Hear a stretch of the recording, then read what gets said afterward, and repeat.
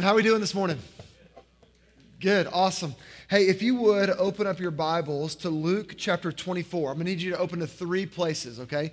Luke chapter 24, Daniel chapter 2, and then Ephesians chapter 2. So Luke 24, Daniel chapter 2, and Ephesians chapter 2 is where we're going to be this morning as we launch out and kind of finish the Advent series here at Restoration. Now, before you ask, hey, who's this guy up here speaking? My name is George Jacobus, and I've lived in Bryan College Station for about 12 years now. I'm class of 2002. Anybody else in the room, 2002? Yeah, okay, we got a few. I like it. And so class of 2002, lived in Denver, Colorado. I was the associate pastor at a small church up there, which just means I did everything the pastor didn't want to do. And so was there for 2.5 years. Then was in Dallas for 3.5 years as a youth pastor and associate pastor at my home church. And then for 8 years, I was the college pastor at Central. And then now I've worked with a company called Integris and the Flipping Group, and now I've kind of struck out and doing some things on my own. But it is a joy to be with you here this morning. I served with Jonathan and Stephanie on ministry team at Central back in the day, like in old Army times, back when we tell stories about the good old days, and have loved seeing the birth of Restoration Church here in Bryan. I get to office with Jonathan, and we have been able to talk and kind of reconnect through officing together, and it's been fun to see his character, integrity, and passion for the city kind of come to fruition right here in this room. And so it's fun to be with you guys this morning. And really my prayer for us is that this would be a moment for us. You know those moments in life when like you realize like everything's going to be different from here on out. Like in some of those moments are real spiritual. Like I remember the moment when I was sitting at Hardin-Simmons University in the band hall. Louis Giglio was speaking. I was at a camp called Super Summer, and God just impressed on me this idea of serving the church and being involved in ministry. I remember that moment. Like I remember the moment when I was saved, and I sat at the foot of my bed with my mom and my dad talking to me about the love and care of Jesus in my life and the forgiveness that he offers through his son's death, burial, and resurrection. Like I remember that moment. And so some moments are real spiritual and some moments are just different. Like I remember the first home run I hit in Bronco. I still remember it to this day. If you grew up like in Dallas, I played Bronco League, and I remember being 12 years old. I still remember the crack of the bat as the ball goes over the fence, running around. I was thinking, what do I need to do to get that moment again? Like I remember that moment like 40 years ago. Not 40 years ago, but like being 40 now. Like you may think, 40, I thought 45 or 50. Jonathan looks a lot better at 40 than I do. Maybe he uses hair dye or something, I don't know. But 40 I remember that moment, being a 40-year-old. I remember the moment getting down on a knee, asking my then girlfriend, Lindsay Smith, to marry me. Like that moment is etched in my brain, and I would never be the same again. I remember the moment when my oldest daughter, Brooke, was born. And we didn't find out what gender she was going to be, and so we just anticipated what it was. We had a big gender reveal party where some thought it was going to be, boy, girl. We had all these different things going on, and I got to announce to my wife, hey, I have a baby girl, and all the family that was there. And I remember holding her when they delivered her back to the room, and I thought, okay, the world's going to be different now because of this. Like I remember the birth of my youngest. We went oldest. My oldest is Brooke, and she's 14 now. Then we have twins, not planned, but twins, spontaneous. It just happens. And then we have a bonus baby, Claire. Like she's 7 now. She wasn't part of the plan, but I remember when Lindsay called me and said, "Hey, I'm pregnant again," and I was like, "That's not the plan. Like, how did that happen?" And I remember when she was born here, and I remember holding her thinking, our family is complete now. I thought it was complete before, but now I know it's complete. And so we go through life having all of these moments that change us, that shift us, that change our perspective, that move us in a different way. You know, and I started with the spiritual side of things because around Christmas, we celebrate a moment in the history of the world that changed everything. Like a moment where God incarnate, who is sitting at the right hand of the throne of God, Jesus, comes down, lives a perfect life, and then is crucified on the cross, buried again, and raised in the third day so that we can have life. And at Christmas, we celebrate the beginning moment of a world that will change forever. And so Luke 24 gives us a glimpse of why the world's going to change, why that moment in history is so significant. And so I'm going to read it again. I'm going to start in verse 47 or verse 45, and he says this: Then he opened their minds. Jesus opened their minds to understand the scriptures, and he said to them, Thus it is written, the Christ should suffer and on the third day rise from the dead. So he tells the story of what's going to happen or what the prophecies were, and Jesus had already done that. And then listen to verse 47. This is the content of the message. This is what he opened their eyes to see.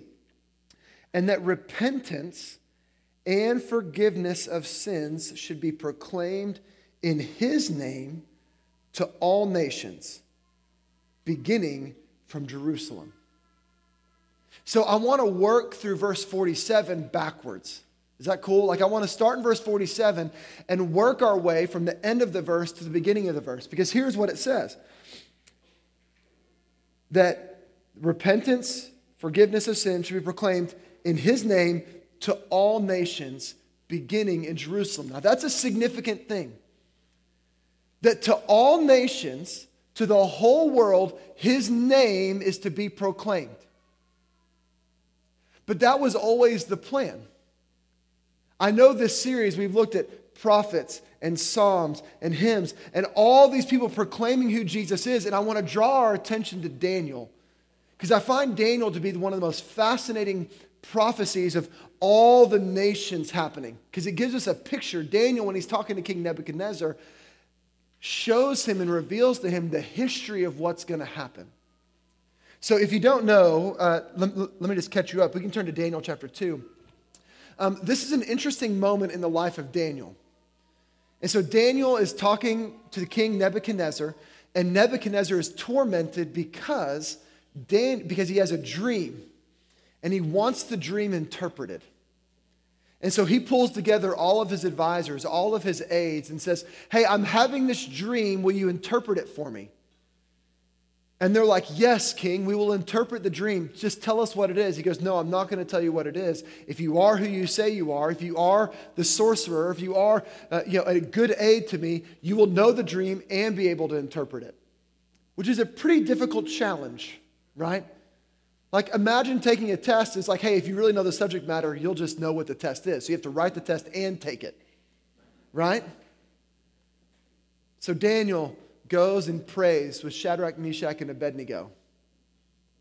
Asks the Lord to reveal what the dream is, and he does. The Lord reveals to Daniel what the dream is. Daniel chapter 2, what we're going to read is Daniel proclaiming and explaining the dream to Nebuchadnezzar. And here is what it says, starting in verse 36. This was the dream. Now we will tell you, the king, its interpretation. Excuse me. COVID party foul. Verse 37.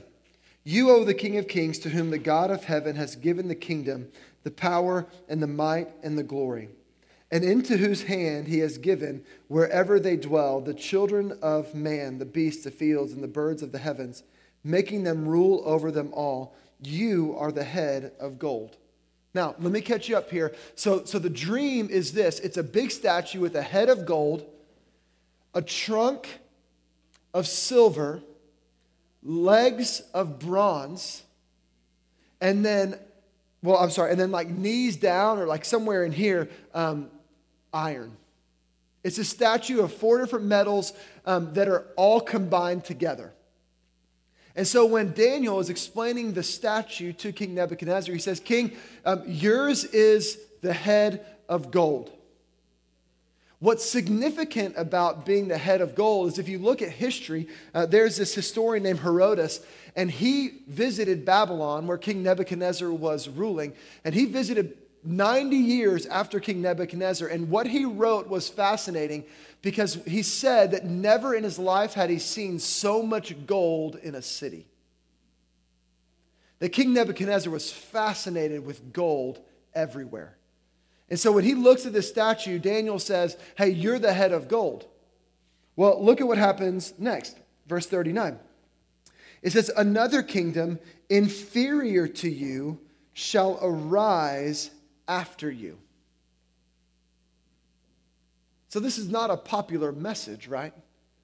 Hey, king, you're doing all this work to sustain your kingdom, to build a legacy that lasts forever. But I'm telling you right now, Daniel talking to the king, hey, there's another kingdom coming, and it's going to be inferior to you, yet it's going to take over you. This part of the Bible, or some of Daniel, is written in Aramaic, and one of the translations that you can use for inferior is actually silver. Head of gold, and then silver. And what's unique about the next empire that comes, that's established in the world, the next world power, the Medes and the Persians, is that they went on a conquering fest of the known world. They wanted to go after nation and nation and country and country. And the way they financed that operation, the way they financed their army going out into the world, was they developed a form of taxation for their people. And what's interesting is that those taxes in the Medes and Persian Empire had to be paid with silver. Isn't that fascinating? Babylon, head of gold, King Nebuchadnezzar fascinated with gold. Then the Medes and the Persians paying all their taxes in silver. And then look at the next one in the middle of verse 39. And yet a third kingdom of bronze, which shall rule over the entire earth, will rise up. So we've moved from the head of gold to the shoulders and stern of silver, and now we're moving to bronze. And what's interesting about bronze is that Josephus, a historian in his book Antiquities, wrote about this prophecy, and he immediately took the bronze imagery here and said, hey, this is the Greek Empire. My mom is Greek, actually, very proud, 100% Greek, grew up on the island of Crete. And so I visited the country of Greece often, or not often, but several times as I was a child growing up. And you walk across the streets of Athens or the island of Crete, and you see bronze everywhere, everywhere. Alexander the Great was actually a remarkable man, and he was the one that would lead the conquest of all these people, of the Greek people, to conquer the known world. And the way history goes, you can read about it, is like he crosses into known Turkey and keeps going and gets to the Indus River and weeps because there are no more worlds to conquer. He's a type A, driven personality, driven man, wants to accomplish. He's an Enneagram 3 before Enneagram 3 was even a thing. He's an achiever. He wants to go. He wants to grow. And he gets frustrated that there's no more worlds to conquer. And so he gets there and weeps. Now, that's interesting. Like, you should read about Alexander the Great because it's a really interesting history lesson. But what pertains most to this particular prophecy, or this particular passage, is this. You look at a Mede and Persian member of the army, and here was his outfit. He typically had a turban-like covering on his head, a tunic with sleeves and long pants. But when the Greek army came to town, their outfit, their armor was a helmet, a breastplate, a shield, and a sword. What metal do you think they were made out of? Brass. Isn't that interesting?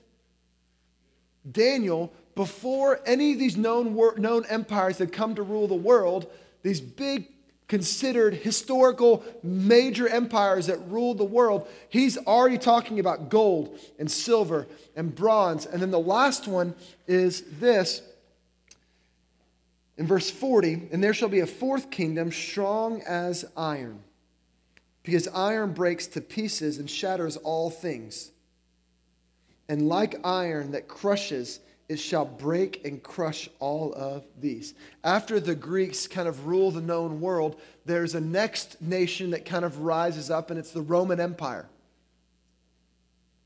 And if you remember your history books, the Roman Empire army was broken up into these legions that had 3,000 to 6,000 people in it, and they would come and they would be brutal.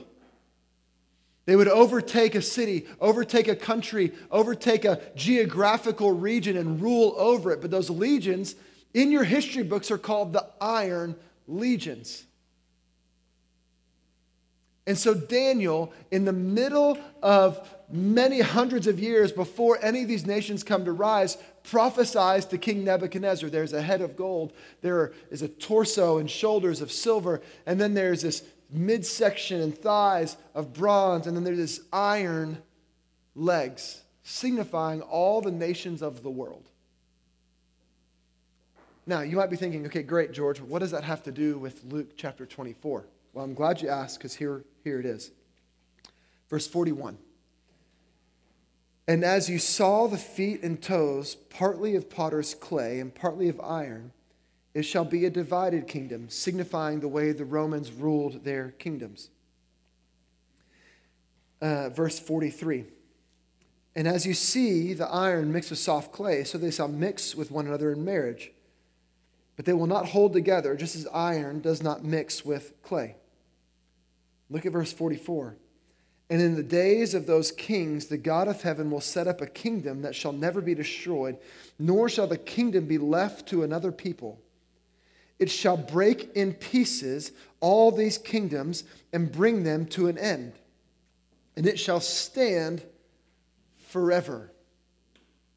So he's saying in the middle of this Roman Empire, there's going to be a kingdom that's going to be established forever. And it's going to be bigger than any nation. It's going to last longer than any nation. And it's going to change the world. Like that moment, it's going to change the landscape of the world as we know it.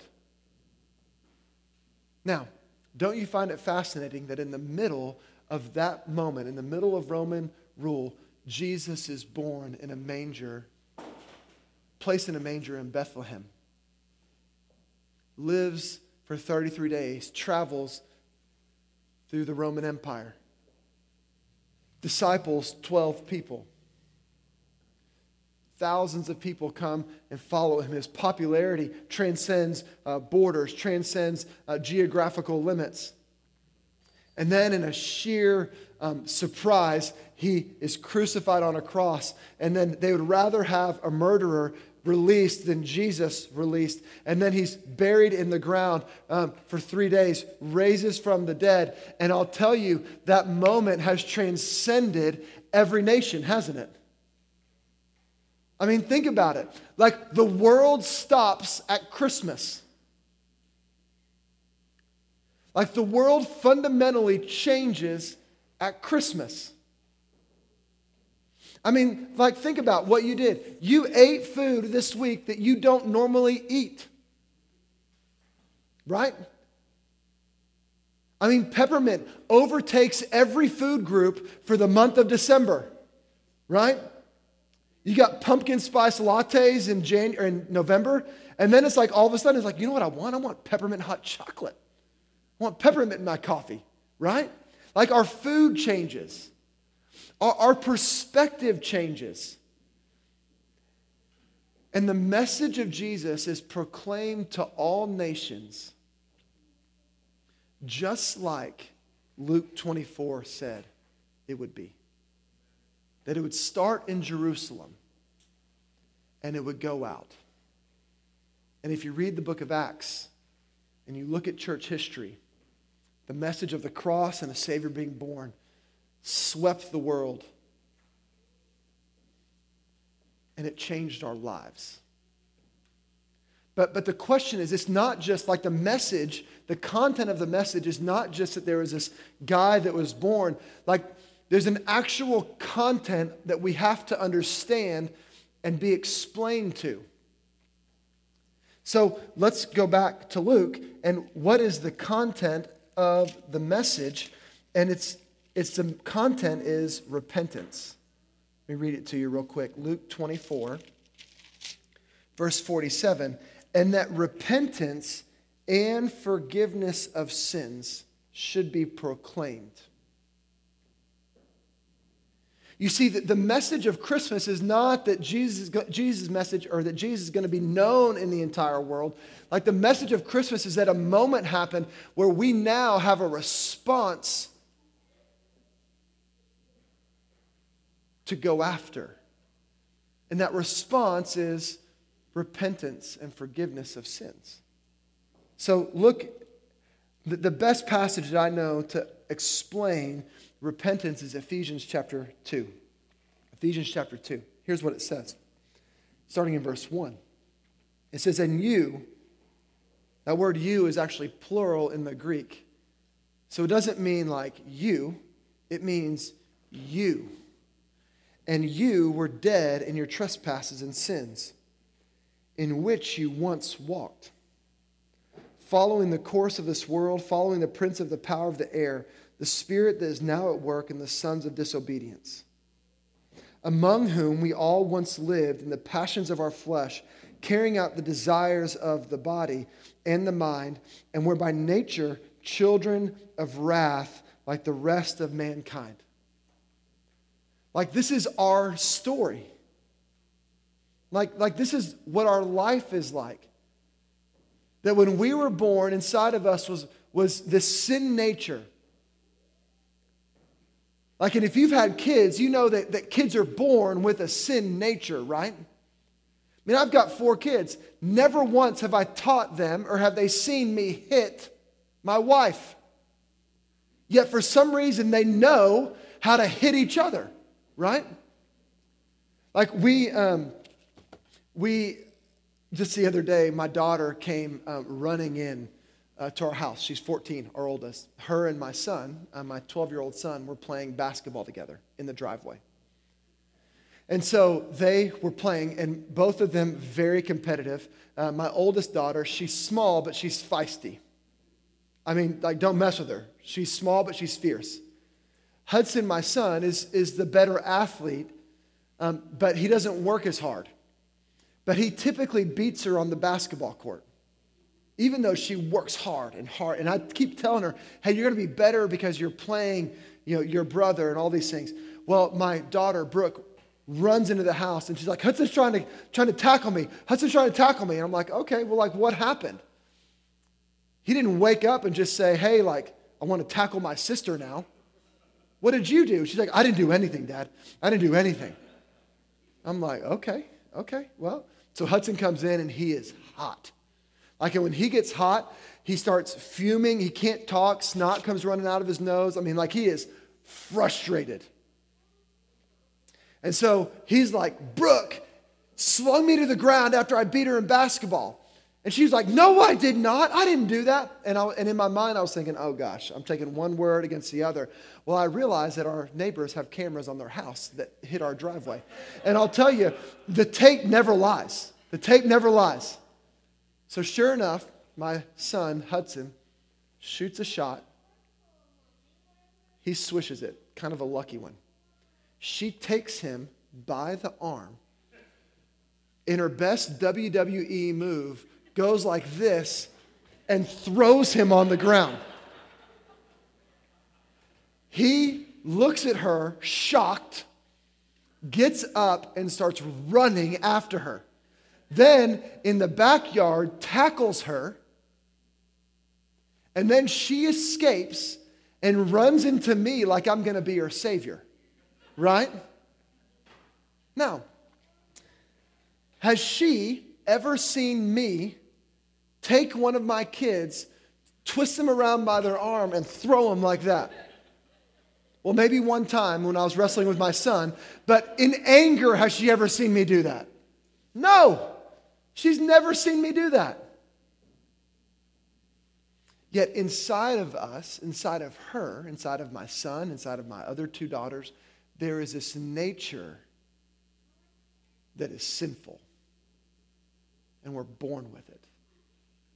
And that sin is described like following the prince of the power of the air. In other words, like whatever we think our nature is to do.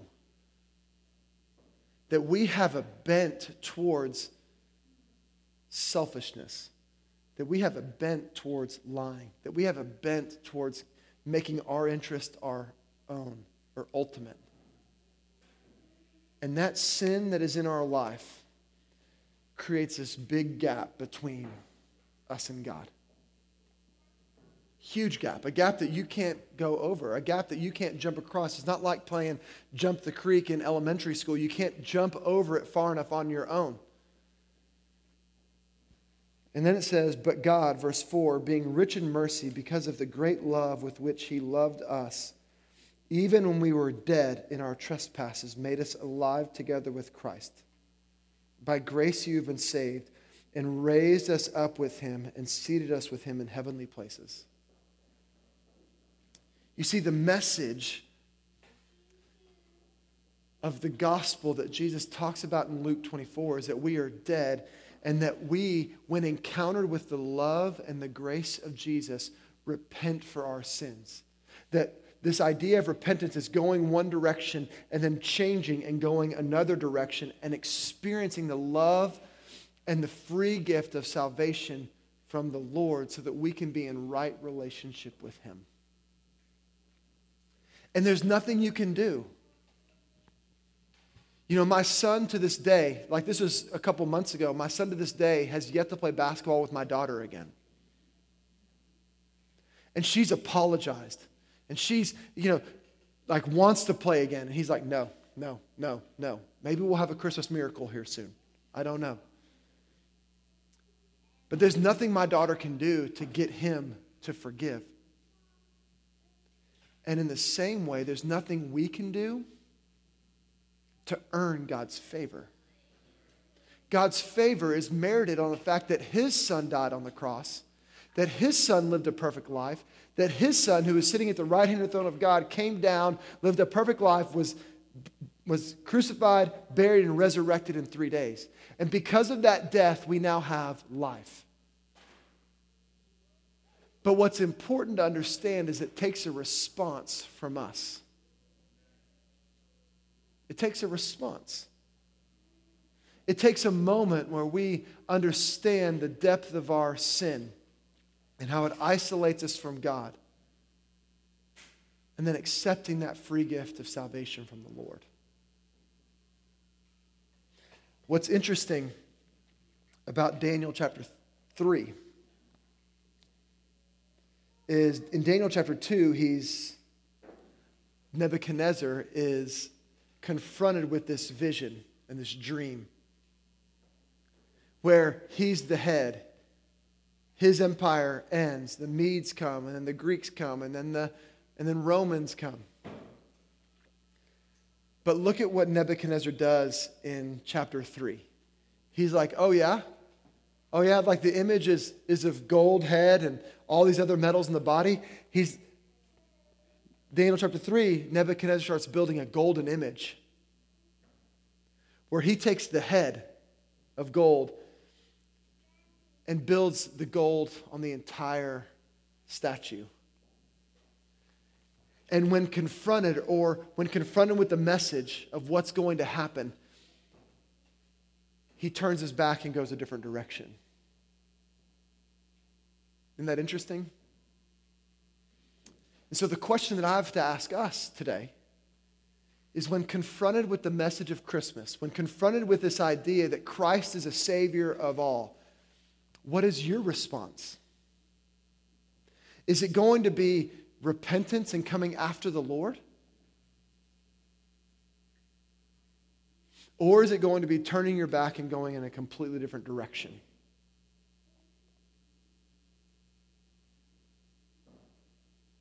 That's the question that we have to ask ourselves.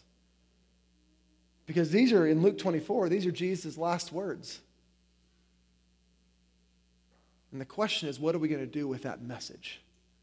Because we have to do something.